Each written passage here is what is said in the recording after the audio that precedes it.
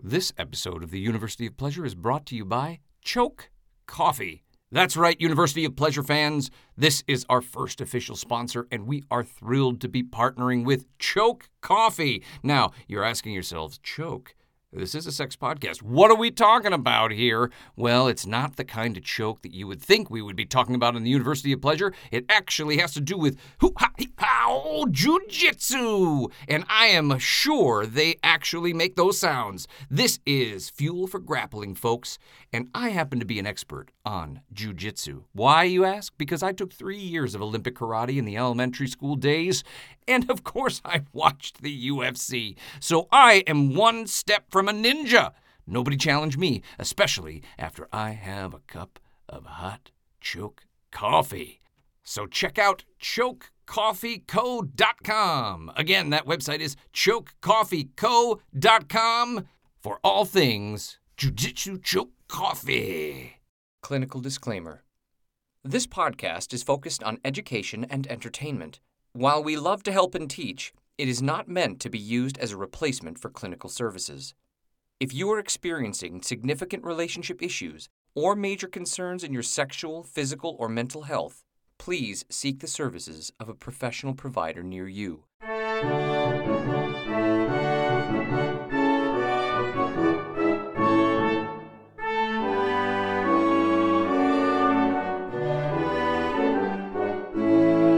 Welcome to the University of Pleasure, where we have sexual conversation to help build a happier nation. I'm Dr. Tara Jansen, licensed psychologist and certified sex therapist. And I'm Jeremiah James, and I'm just a guy who likes talking about sex. Doc, you and I almost make a full human right now.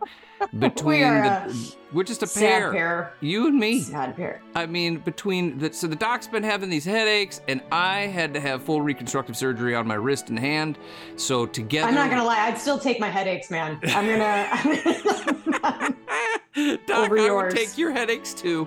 I'd take mine. I would take your headaches. I'm not gonna take the crown on this one. And we're back, folks. Here we are, University of Pleasure. As we said, the doc's been having some headaches, and I had reconstructive surgery on my hand, but my voice... So this is going to be a great episode. It's going to be a great episode. I've been taking Percocet, which, by the way, you know, people say Percocet is so great. I got to be honest with you. Like, I get more out of having a sleep aid Tylenol than I do a Percocet. Like, I don't really notice it, although my wife says, she's like, did you take a Percocet? Because then she says, I noticed that. And I'm like, I don't know. What? We making faces. Am I not talking about drugs? No, because my phone was attached to these headphones and somehow started shouting in my ear while you were talking. My Mac. It's Mac products. And they all like talk to each other. And you know what I mean? All right. It's totally fine. It's totally fine. So let's have some announcements.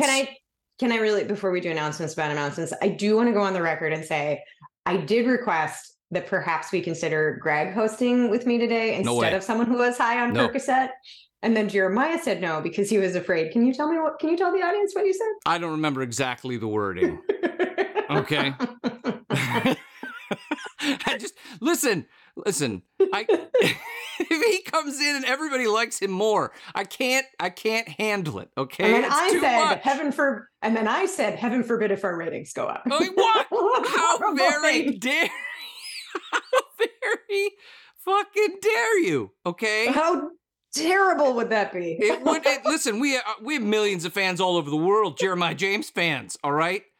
I'm just saying, every time Greg comes on and then you're like, Greg, you're the best. And I just let me get through my hand surgery. You can have Greg as much as you want, all right? Just let me have this one thing, all right? You can have this thing. Thank you. I think you're supposed to keep calm. So let's just, I'm 100% just keep that blood pressure down. I'm 100% calm. Down. All right. So announcements about announcements. Jesus. That we have the Amy book out. Go check it out on Audible or wherever you listen to your audiobooks, written by Autumn Karen and myself. And of course, it is read by the incredible Kelly Dorney, my ex-wife, in fact. She crushed it. And, you should definitely leave us messages. Like our last episode, somebody left us a message and we talked all about it. So if you've got any thoughts, you can give us a call on our phone number, which of course is what, Doc? Oh, I don't have that. No one's called our phone number ever. Oh, all right, fine. Forget about it. Jeez. You know what's better? I would say email us at contact@universityofpleasure.com or DM us on Instagram. That's totally cool. Yeah, the kids aren't really making phone calls anymore, are they? That's what I mean. I can't wait for us to start our TikTok channel. Full stop. All the little TikTok, 10-second TikToks we're going to do together, you and me, Doc, are going to be so great. So great. Oh my goodness. I can't wait. Let's just see if we can get our health through the next couple weeks. Here. All right. All righty. Well, so those are all of our announcements about announcements.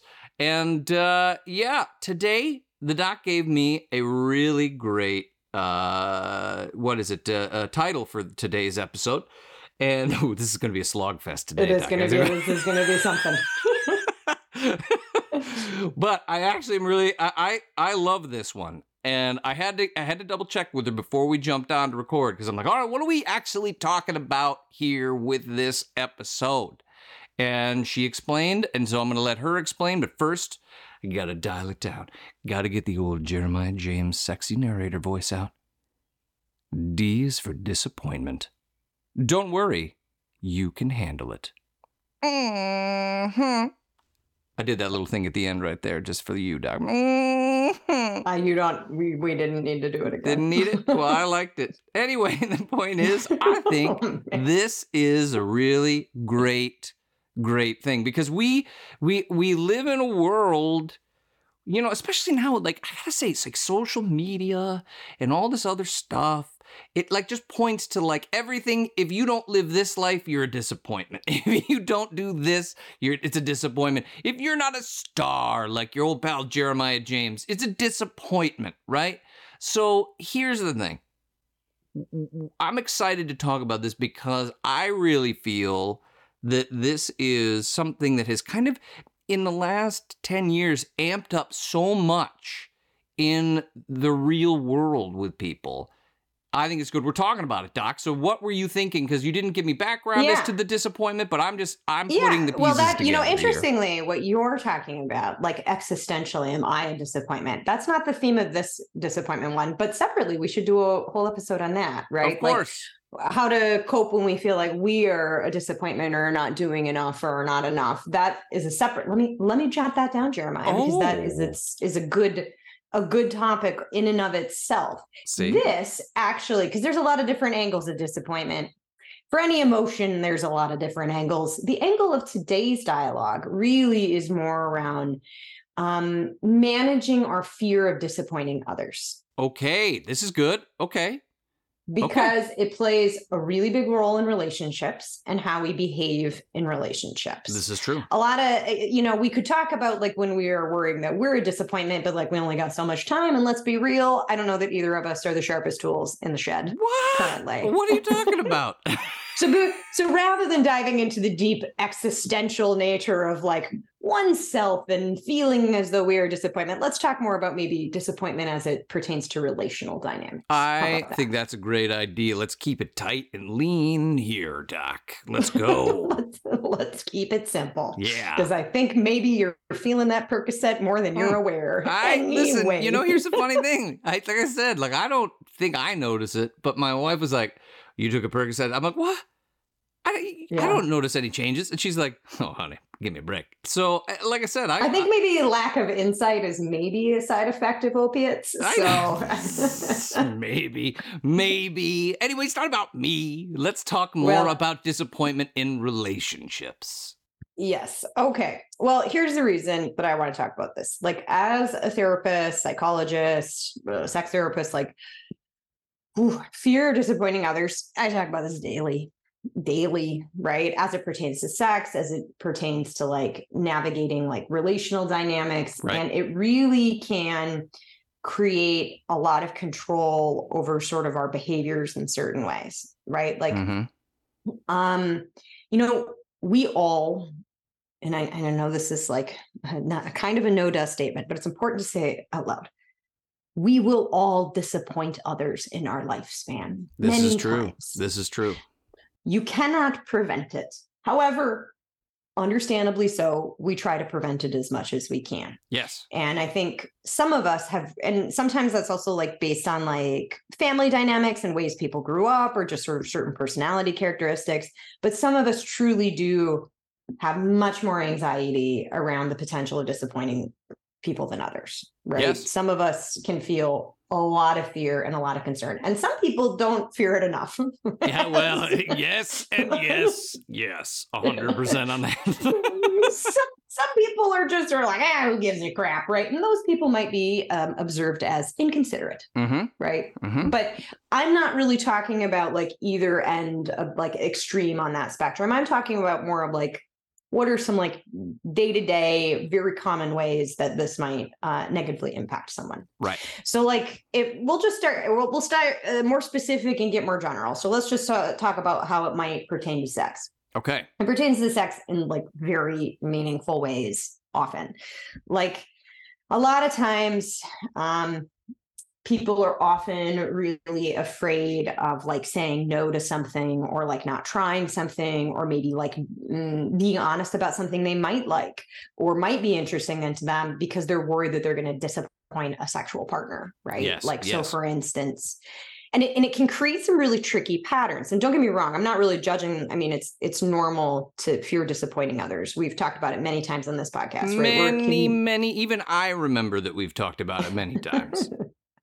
Yeah, I mean, because we're a community species, right? Like we are inherent to our survival is the desire to be able to like keep our connections close, right? So these things that we kind of these fears that we have, they're protective mechanisms, but just because they're protective mechanisms doesn't mean sometimes they can't be counterproductive in some kind of way. Sure. But like an example of like how could this play, and there's lots of different ways, infinite number of ways this could play out sexually, but like a common way that it might play out sexually is that somebody is like, you know, keep saying yes to sex or types of sex that they're not actually interested in for fear of disappointing somebody, which initially on the front end can seem like a good solution, but it has a sustainability problem. Yeah, right? Exactly. Because it's going to drop off. It's going to eventually, it's just like anything, you know, it's like eventually someone's going to go like, I never really liked that anyway. And that itself causes a problem because then it's like, wait a minute.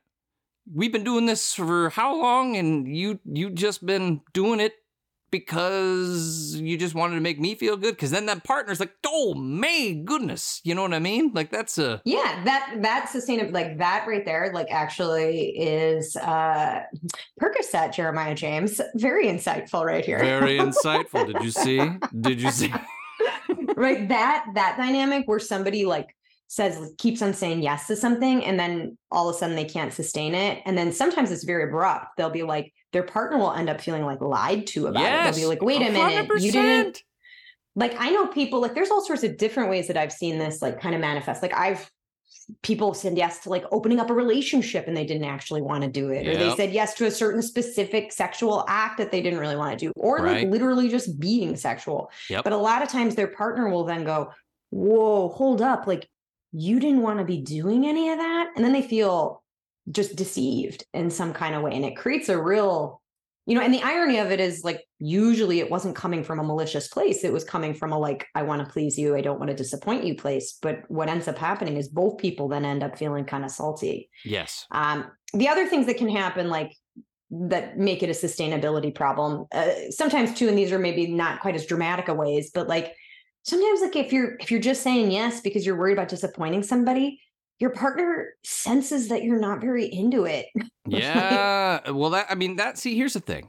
And I know we've talked about this before, but you know, if you're not really into it and you're just kind of going through the motions or just doing it to make your partner happy, again, we're talking sustainability problems, but also, you know, that's not fun for anybody really at the end of the day. You know what I mean? Like, cause and it's got an energy, right? You can feel, often people feel that energy. And part of what, and if we make this more specific about sex, like, you know, the mutual enjoyment is part of what's erotic and arousing to a lot of people. It's not like, don't get me wrong, there's some sexual partners that are like, I just want to get mine and I don't care. But those are more the exception than the rule. I would agree with that.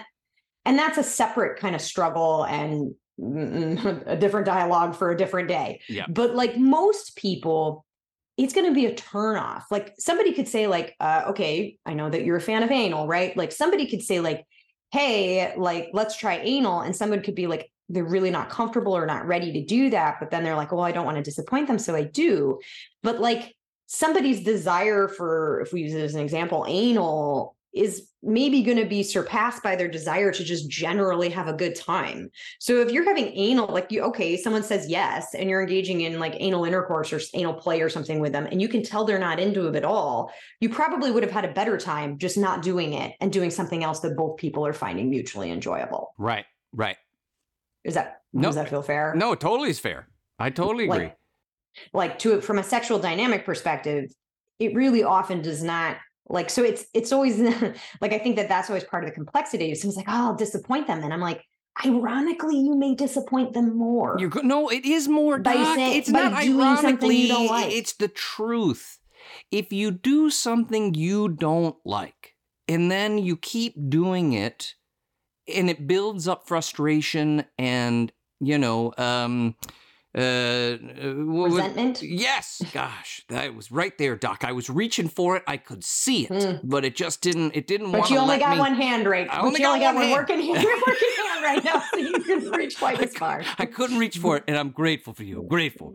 Yeah. So yeah, I'll get that off the shelf for you. Yeah, it really does. It causes resentment, and then all of a sudden you could lash out. I never liked this, and I never really wanted to be doing this. And then somebody might have been on board thinking that you were really enjoying yourself the whole time, and it could cause that much more disappointment, frustration, and truthfully sadness, because you don't want to somebody feels that you were being dishonest in those moments. That could be really, really hard down the line. And hurtful. Hurtful. Yeah. And again, sometimes it doesn't get that far because somebody notices, right? Some people are better performers than others. That's right.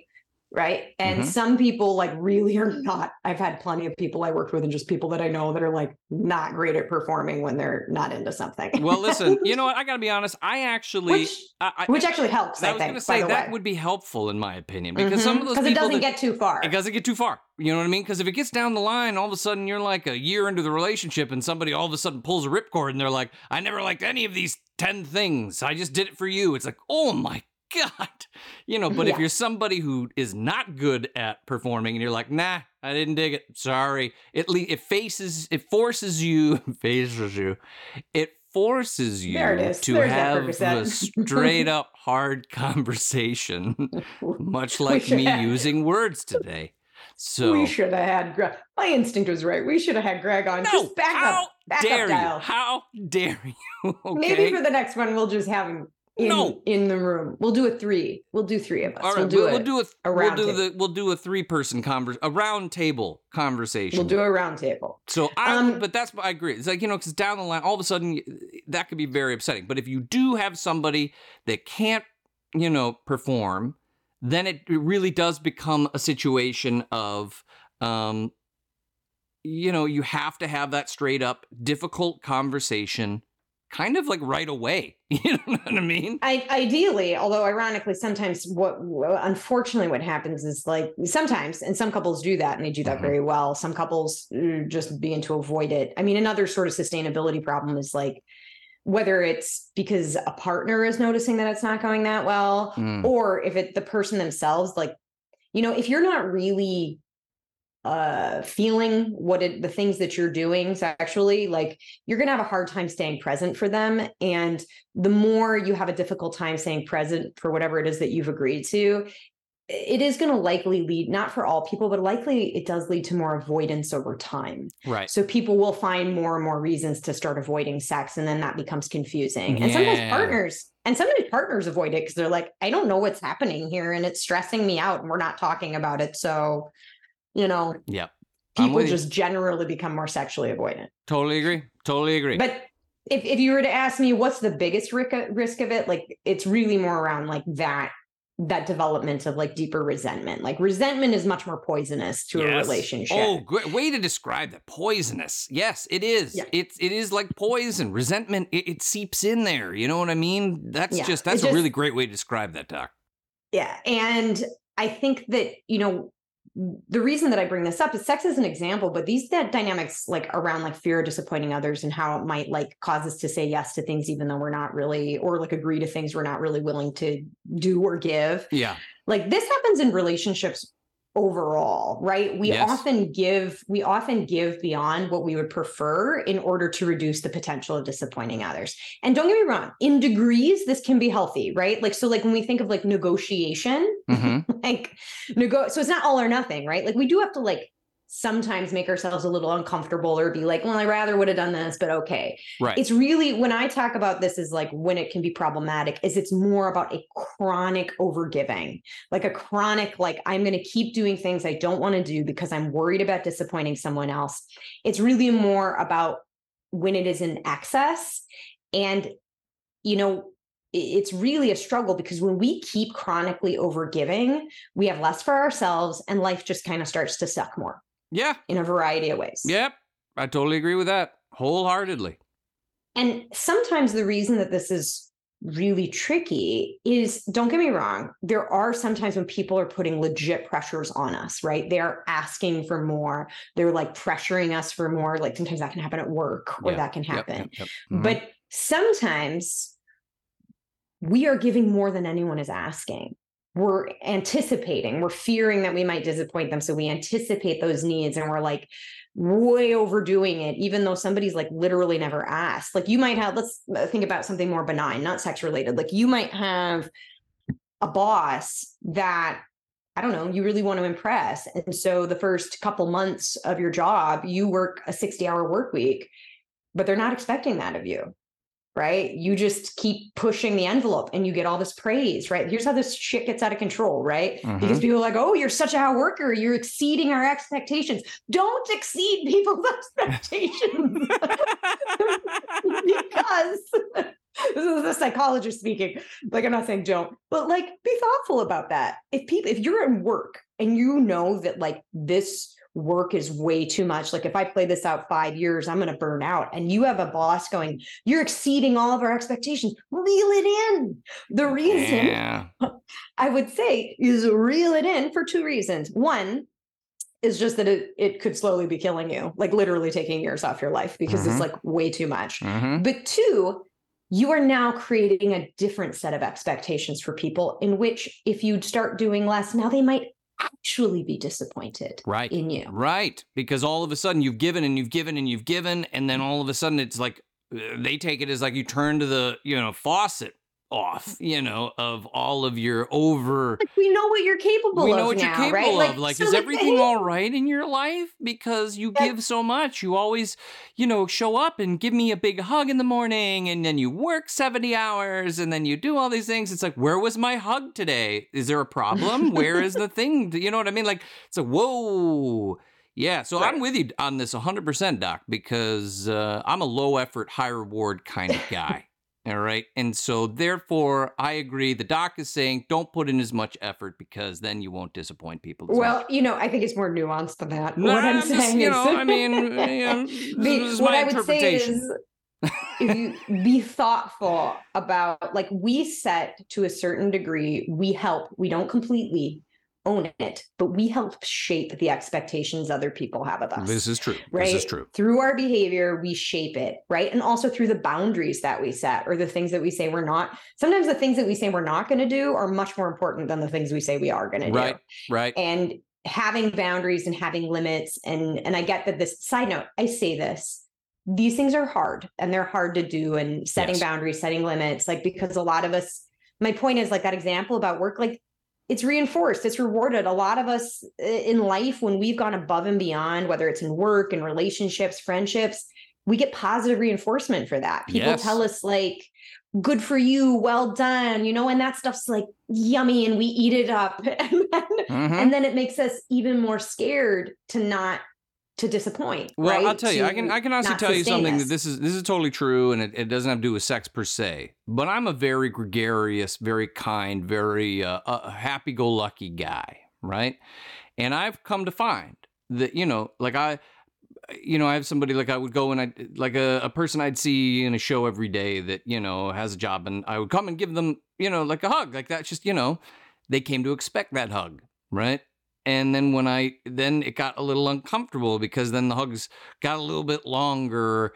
And all of a sudden, then I started to feel a little uneasy about it and started to kind of, I'm going to dial this back a little bit. But I had set this expectation of that this is who I am every day.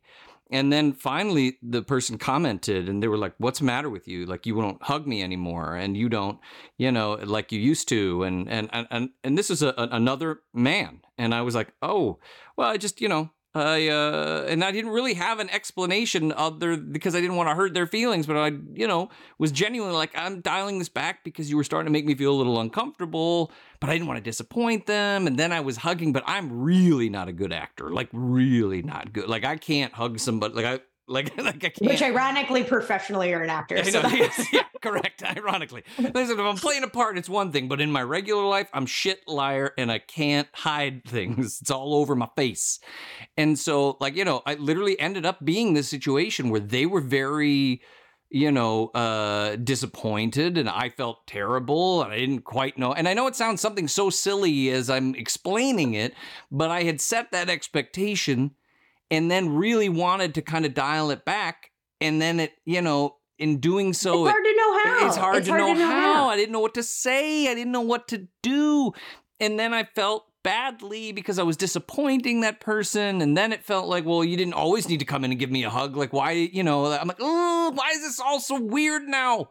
So, taking your advice in this way, I know, bear with me because there's a point to it.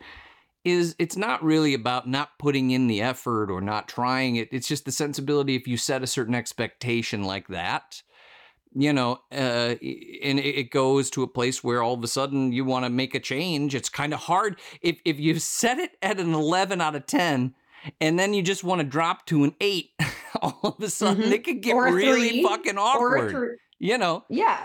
It does. It does. And so I totally understand what you're saying. And when we equate it to sex, if somebody was like, yes, I love anal sex all the time, and it wasn't true, and you're like, yeah, I can't wait to bend you over and have sex and fuck your ass, whatever it is, right?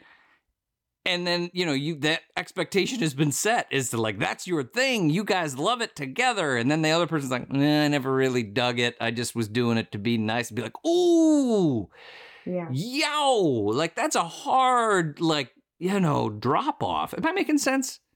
You are. I mean, I think a couple things about what you're saying. Like, one, all we can do is our best, right? And sometimes we don't understand, like your hug example is actually a really great one. We don't understand that we've set an expectation until we're there and we're like, oh crap. Right. Yeah. Like sometimes we genuinely just didn't realize that was happening. And this is why this is why this episode is about, the title is like, don't worry, you can handle it. Because sometimes you are going to be in a situation where you're truly going to have to disappoint somebody. Yeah. Like the stuff around be thoughtful about the expectations you set is more of a preventative, right? Like be thoughtful, but sometimes just in the course of being who we are, we might unwittingly set an expectation and then go, oh crap, I didn't realize I just set an unsustainable expectation. Right. Now I'm going to have to, but you have two choices: stay on the ride that slowly is killing you, or disappoint somebody, have an awkward conversation and get off the ride before it gets even worse. Side note, that's called damage control.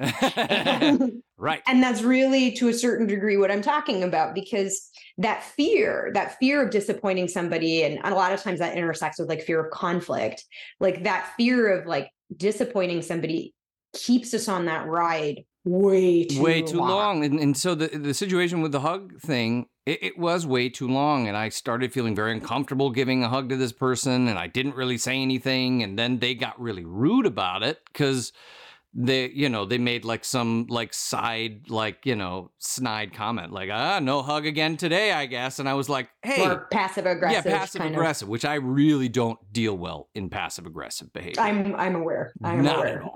Okay. This is thus our very direct communication style, which at times abrasive, but direct. Direct is what Jeremiah needs direct. And I respect it. Okay.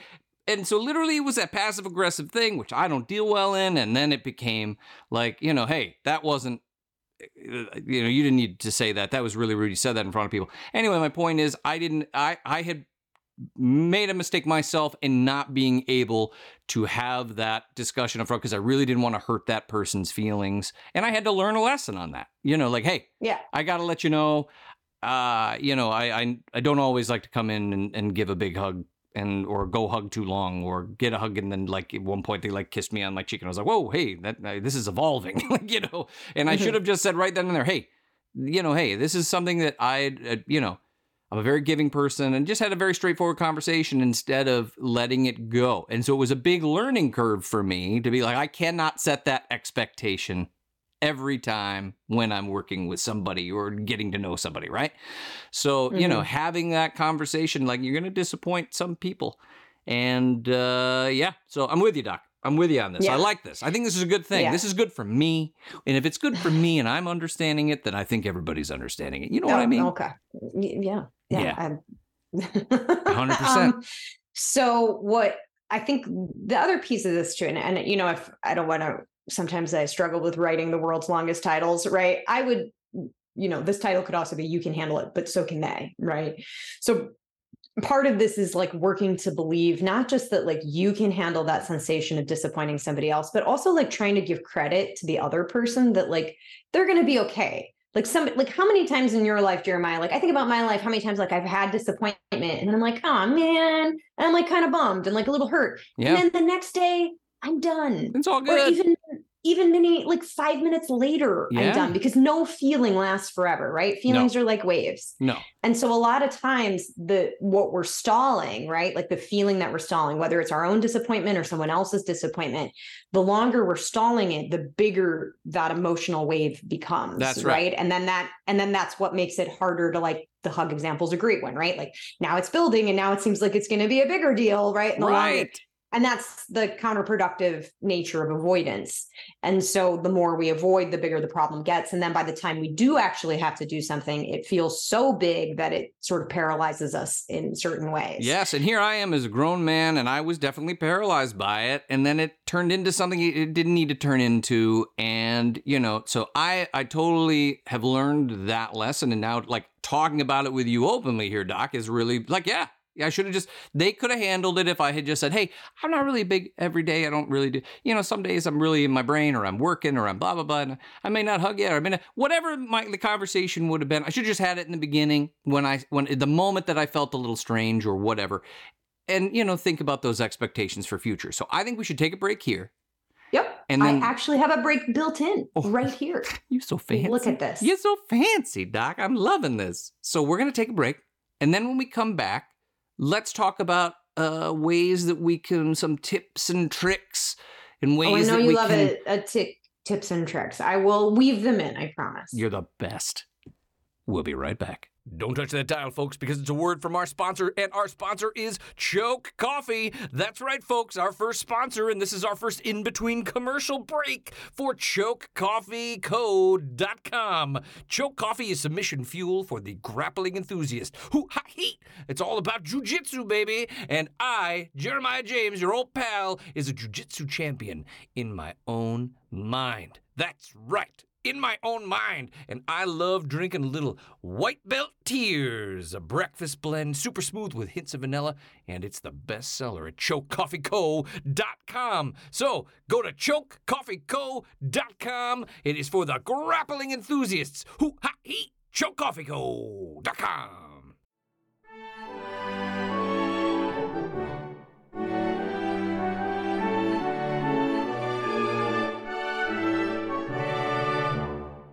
And we're back, folks.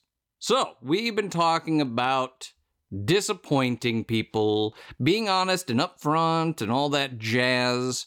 And now we're going to talk about some ways to kind of deal with possibly disappointing somebody, being a little bit more upfront. We all understand buddy Jeremiah James loves confrontation. I love just be straightforward, man. We'll just deal with it. You know what I mean? But there are ways, I'm sure, to massage it outside of the world of me. So why don't we talk about that, Doc?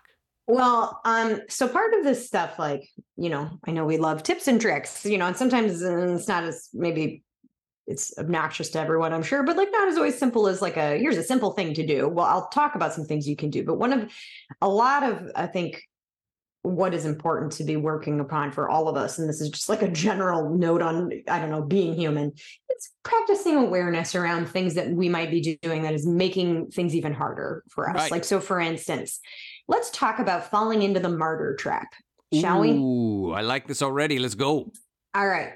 So a lot of times, not always by any stretch of the imagination, but sometimes when we can get really in our heads around like disappointing others.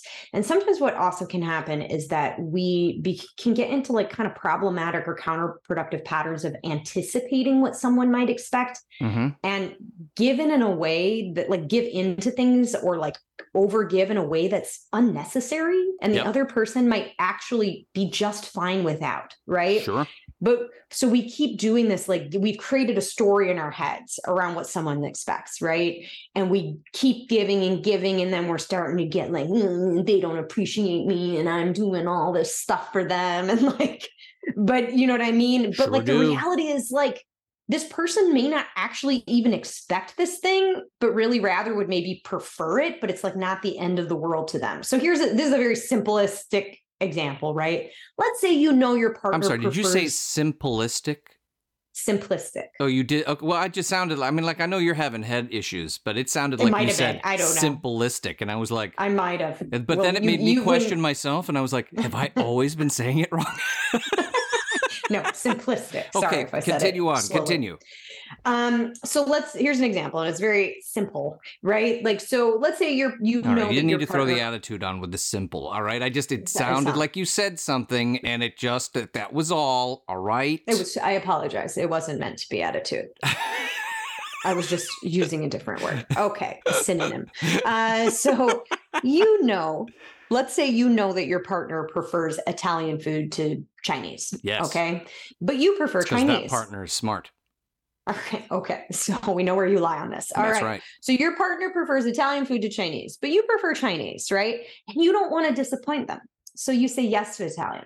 Now, that wouldn't be a problem to do it every once in a while. But let's say you're always saying yes to Italian, right? Right. Always. You always just keep saying yes. But over time, you're going to start to feel pretty salty because you haven't had what you want, right? Right. Now, your partner, and this is where the martyr stuff can come in. Your partner, there's a difference between being like, I really want Chinese, and your partner just keeps bullying you into it. That's a separate issue, right? Some people never even say, but you know what? We've had Italian the last 5 times, and I really feel like it's my turn and I'd like Chinese, right? Right. They have now anticipated, because they're maybe worried about disappointing their partner, like they've anticipated upset, or they've like really kind of gotten, I don't know, maybe a little lost in like how upsetting this might actually be. And so rather than like assert their need or advocate for their need, they've decided their partner's unwilling to let them eat Chinese food, just decided for their partner. When in reality, I know I do a lot of couples therapy. All yes, right? you do, yes. And I have had a lot of couple sessions where a partner will suddenly go, well, what I really want is this. And then their partner goes, that's fine. Why didn't you just say so? That would have always been fine. I didn't actually care. Like, every year I plan a big birthday party for you and you don't appreciate it and blah, blah, blah. And I hate planning parties. Well, I don't really like having a party. I could have been just fine without a party. I could take it or leave it. It wasn't that big of a deal to me. Right. But this person's been maybe stacking up sort of like, but I've been doing and doing and doing. A lot of times we find ourselves sort of like over giving in directions that nobody is asking us to. That's right. And then we start to feel salty about all that we're giving and all that we're doing. And so sometimes, and I know that it can be really, and I'm not saying I haven't done this, I've totally done this, right? Like we've all done this in different ways. We're practicing some self-awareness and like literally sit down and ask yourself the question, like, am I giving in ways that I'm not being asked to and that I don't want to be given to? Also, like, have I actually ever asked my partner how much, like, let's use the stupid Italian to Chinese food conversation, although for some people it might not be stupid. It might be really important. It's not stupid. Okay. It might be very important. But like, if you never like actually ask somebody, how important is this to you? Like ask your partner, like you're giving and giving on this thing, because some people like, it's just a preference, but it's not like a deal breaker. Like they don't really care. This happens, by the way, in sex all the time, where somebody decides that their partner must have, let's say, intercourse. Like it's really interesting. This comes up all the time in couples therapy, like sex therapy, where I might have a couple, this is probably maybe more of a heterosexual dynamic, but even in with queer dynamics, there might be specific sexual acts that somebody has decided is like, this is a necessary thing. Intercourse is a common one, right? So like, let's say a couple, like you have one like they've been kind of more sexually avoidant, or sex is like really stressful. And someone's like, well, it's because I'm not always interested in intercourse. And their partner goes, well, I don't need intercourse. And then they're like, what? And it's like, oh yeah. Like I'll ask people, be like, well, do you need intercourse? Like, would you be pleased if you just engaged in foreplay for a while? And a partner's like, yeah, that would be totally fine. And then their partner looks over and they're like, what? Yeah. Yeah, no well, idea. I mean, if you've not had that discussion, if you've not talked about, needs and wants, and just, like Mama always says, is to assume, Yeah. Like, so having these, I mean, that's what we've had conversations about this, about people in the lifestyle, and, they often have, like in the swing lifestyle or open relationships, right, that they have to have these really difficult conversations a lot. People who are very open and very, and, and it, people say, wow, I mean, we've even said sometimes their relationships are, not necessarily better per se, but they have very difficult conversations about very difficult topics quite often, and it forces them to communicate in other ways, right? So, like here's a perfect example of, like you were talking about, somebody with like, a straight couple or even queer couples, and they're like, I think you always need intercourse. Well, if you haven't had that discussion and you're worried about disappointing them, and you don't want to let somebody down by even just having the discussion, then all of a sudden you get into this thing with Dr., Tara Jansen over here, and they're like, I don't need intercourse. And then people are like, what? Like, like all that way down the line, it's a shocker. You know what I mean? So, I mean, it's crazy. So, to have that conversations up front, to have those difficult conversations is helpful. And if you're taking away a little bit of the fear, I'm on the right track here, Doc? Like taking away a little of that fear of disappointment, you might be able to cut some of this off before it gets too difficult. Yeah, I mean, I think that like it is just a fascinating thing. Like certain, and I use intercourse as an example, right? And that might be anal intercourse, vaginal intercourse across straight, queer, couples. It doesn't really matter from a diversity perspective. There's always things within any sort of relational dynamic that can easily become assumed sort of expectations. Right. But if you're not checking out those assumptions, like but it's fascinating to me. I mean, hundreds of times, maybe thousands, I've been sitting in sessions and asked somebody's partner, do you actually, like, how much do you actually care about that happening? And people will be like, I mean, it's nice, but it's not a necessity. Right. But someone has written, and again, I'm not saying I'm above this. Like we all write stories about what other people expect of us. Like we mind read, like we kind of expect people to like engage in mind reading, and we mind read, right? Yep. All the time. It's true. We expect it of ourselves. And so what happens though is we start to develop a storyline about someone else's disappointment that might not even be real, or it might be like someone might be like, oh man, okay, let's go do something else. Yeah. Well, I mean, tell you, I got to be honest. Minimal. Like, I got to be honest with you, Doc. In my experience, you tell me yours.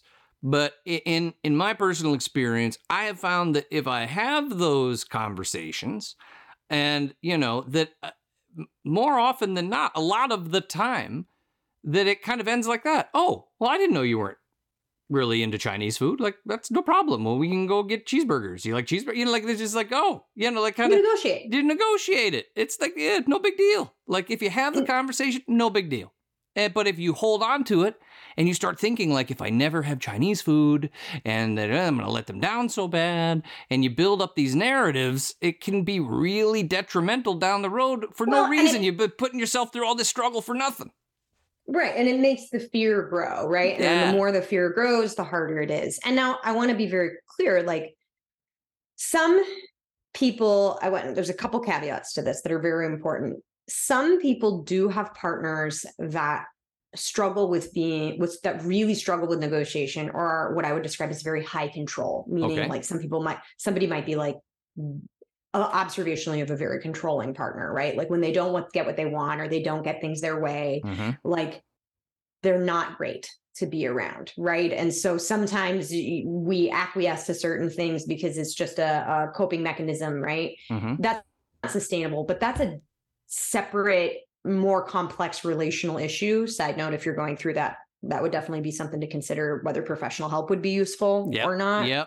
Because really, at the end of the day, a therapist like you, Doc, that's going to be somebody who's going to help you learn how to negotiate, right? It's like a third-party negotiator.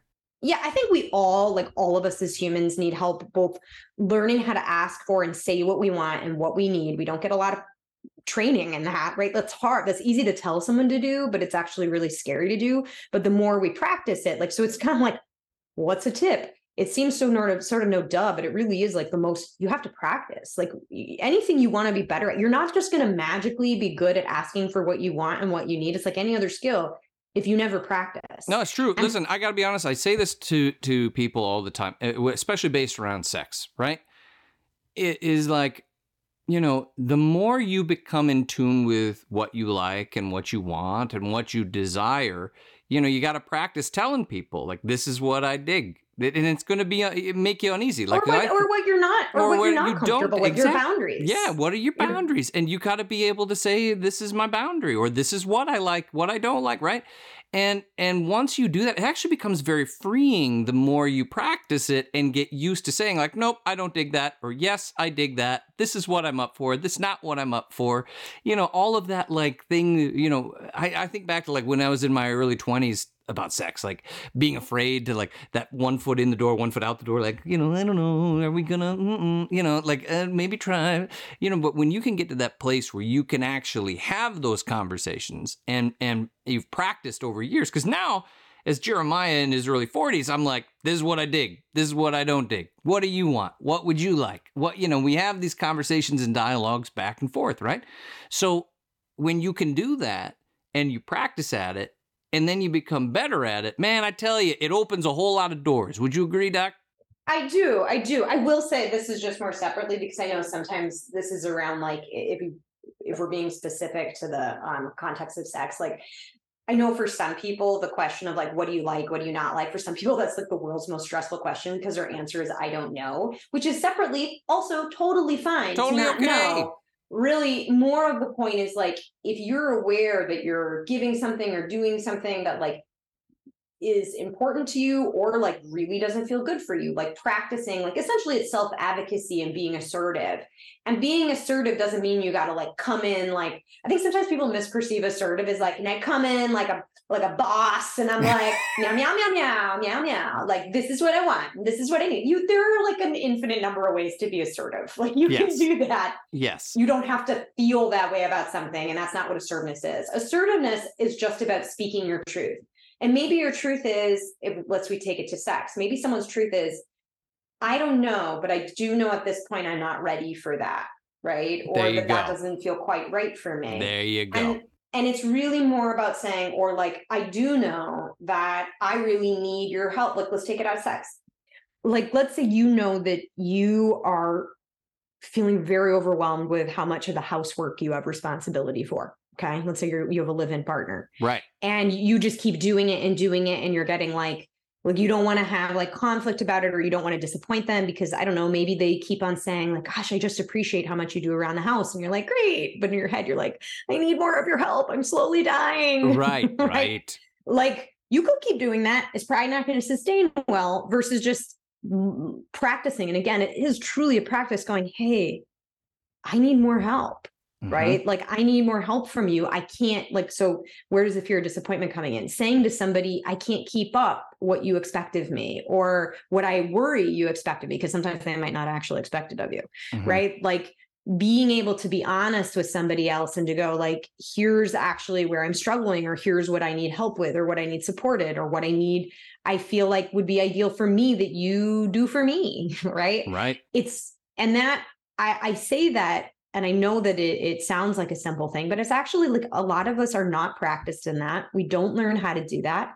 Side note, some of us also like I said, there are some relational dynamics that are a little bit more extreme. Some of us also come from family dynamics that like disappointment could have been a really negative thing in the home. Sure. Right. We really were like, there maybe were really stressful consequences if we disappointed like our parents or loved ones. And like, we carry that with us. Right. We've done episodes on baggage. We all have got baggage. Baggage is not to me a bad word. Right? No, like it's you not. got baggage, we all I got have baggage. It. Anybody who says they don't is a liar. Right. It's just our collected, we collect experiences through life and we bring those into the relationships that we're in. Yep. And so sometimes some of us have collected more stressful experiences over time than others, or just more complex experiences. So sometimes that fear of disappointment has maybe nothing to do with the person in front of us, but is a little bit older, right? Sure. Like where some really hard or difficult things did happen in the past when we disappointed somebody else. And so now we're really afraid of it. And also in those scenarios, getting support from maybe somebody, a professional or somebody, if that feels like that might apply to you and you don't know how to kind of navigate that can be used. Because sometimes you can have a partner going, what is happening? I don't care about any of this as much as you think I care about it. And then they start getting really frustrated because they're like, I'm not asking you to do any of these things, or like this stuff is not even really that important, And sometimes, not always, but sometimes that can be a little bit about the ghosts of our pasts coming into the present. I totally agree with that. 100%. I totally agree with that. I only have a couple more things. This might sound silly, but this is an actual tip, right? Let's say you're gearing up to do something that you fear. Side note, a lot of times it probably won't end in disappointment, but there are times, but you fear is going to cause disappointment in somebody. Like a lot of times that fear is also linked to like fear of conflict, right? Or fear of them expressing disappointment. Right. Sometimes even saying out loud to ourselves, if you're trying to like, think about it, like kind of like amp yourself up to do something, right? Like you're trying to like pump yourself up to go like do something. Like, just like if you were like, I don't know, going to perform or something, or like, I don't know, give a speech at work and you're like, you can do this. Similarly, like a little bit of like positive self-talk. It doesn't even need to be positive, but just like neutral self-talk where you're trying to go, I can handle this. I can handle the sensation of someone being upset with me. I can handle the sensation of maybe someone expressing disappointment in me. That feeling won't last forever, right? Like saying that stuff out loud. And it might feel a little silly, but like sometimes that would come from like cognitive behavioral therapy, right? Like sometimes doing some thought challenging and saying it out loud would be an externalization. If you don't want to say it out loud, writing it down. Yes. I can handle this. I can handle others being disappointed in me. Let's say you're trying to tell a boss that you're not going to work on the weekend because you don't get paid to, right? And you know that they're probably not going to fire you for it, right? And you need to set your boundary or your limit, or you need to say like, I got to be able, you're asking me to work late and I got to be able to pick up my kids from school. And that's really important to me that I do that, right? Like anything that would require self-advocacy. Just because your boss is like, expresses disappointment doesn't mean that they're not going to be over it soon. Right. Now, if you work in again, these are not like, I'm not talking about like abusive environments in which somebody like then truly does do something egregious, if you disappoint them. I'm talking more in like day-to-day stuff. Like you can totally have a boss, or let's say a friend wants you to go to Vegas for the weekend. And you're like, I hate Vegas. That's my personal hell. Yeah. Because I like Vegas. I mean, it's so tacky and ridiculous. I mean, if I could decorate my whole house like Excalibur, I'd probably do it. And that's why I have a wife. She sets boundaries, and we had, worrying about disappointment. She said, absolutely not. Not going to happen. It's not, our house will not look like Excalibur. Right. And so I was disappointed, but she handled it. I handled it, and we're fine. Everything's fine. Right. So being able to tell your friend, like, let's say you hate Vegas. I just don't like Vegas. Rather than suffering through 3 days in Vegas and spending a lot of money and then coming home and being super annoyed that your friend dragged you and being upset with them because you didn't say that you don't want to go. Right. So like, and I get that that's hard, but the reality is a friend might be hurt, but odds are good that if you tell people the truth and you're kind about it, most reasonable people are going to be able to move through it. Truth. You will all be fine. Everyone will be fine. Preach. So the final piece is this, and I said it at the beginning, I'm going to say it at the end, I'm going to double down because it's the most important part. Practicing what I would and others would call radical acceptance, right? Like, expect that you will disappoint people in this life. That is an impossible task to set you up for. There is no way around it. It's true. You cannot take care of yourself well enough to be effective for others if you are not being truthful about what you can and cannot do, or what you can and cannot handle over time. And so you will have to disappoint others. It is essential to your own mental health. Yes, it is. To be able to go, I can't do that. And all you can try to do is to build your trust and confidence that the more you practice that, also separately, you'll be able to do it sooner. So you minimize how disappointed other people actually are, right? You do it sooner. And the more you practice it, it's like any other skill, the better you get at disappointing other people. That's and like true doing it with class, doing it with style, you know, where they might walk away going, oh, that's kind of a bummer, but I also feel really good about how they said that with me. I totally agree on that. 100%. Right. And then just in closing, I do want to just repeat, as I'm saying these things, I do understand that some situations are more complex than others, right? Some people do have scenarios in which they cannot set boundaries or limits because it would actually be unsafe to do so. And those are scenarios in which additional support, help, professional intervention is necessary. Or maybe you have to, let's say a job or something where you maybe need to just work to get support to find your way out of that environment. Yes. And so I do want to be clear that not all of these things are always created equal. And some of it is, sometimes you can't just set a boundary or a limit because it'd be dangerous to do so. Makes emotionally sense. Or literally. Yes, from a sure. Absolutely. standpoint. And that's where you go find someone like the doc and you get some additional support and they help you through it, because the truth of the matter is sometimes things can be more difficult. Sometimes things can be super easy. And it's just about knowing when you actually need a little bit of extra help. And we always recommend here at the University of Pleasure, if you're in that situation where it is really difficult, reach out, find some help, find some support, and, go talk to someone like the doc, because they can help you through it. So, Doc, thank you for everything that you do for so many people. This was a really great one. I learned a lot about me today, which is really what's most important.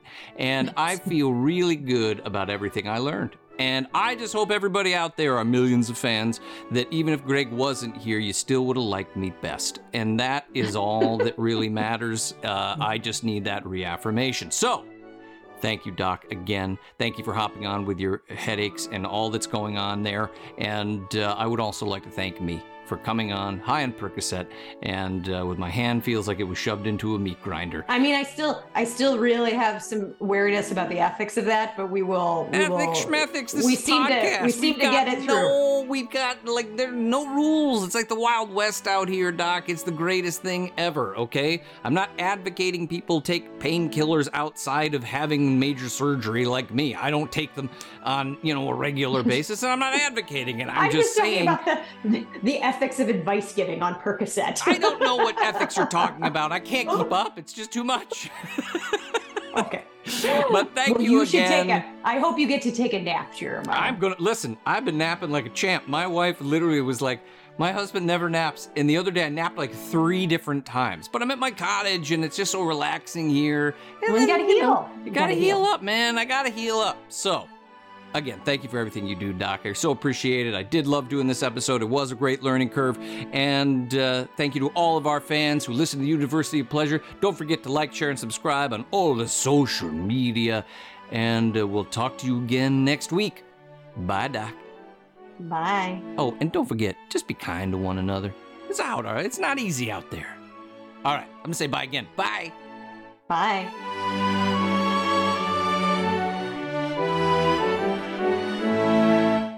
This episode of the University of Pleasure was produced, directed, and edited by me, Jeremiah James.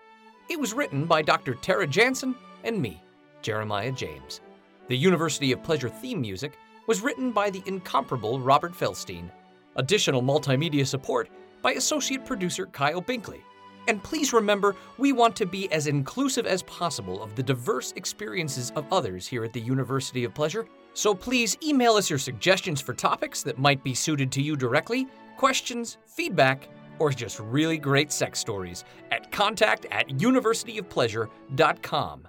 And if you enjoyed this episode, please remember to like, share, and subscribe to all of our social media.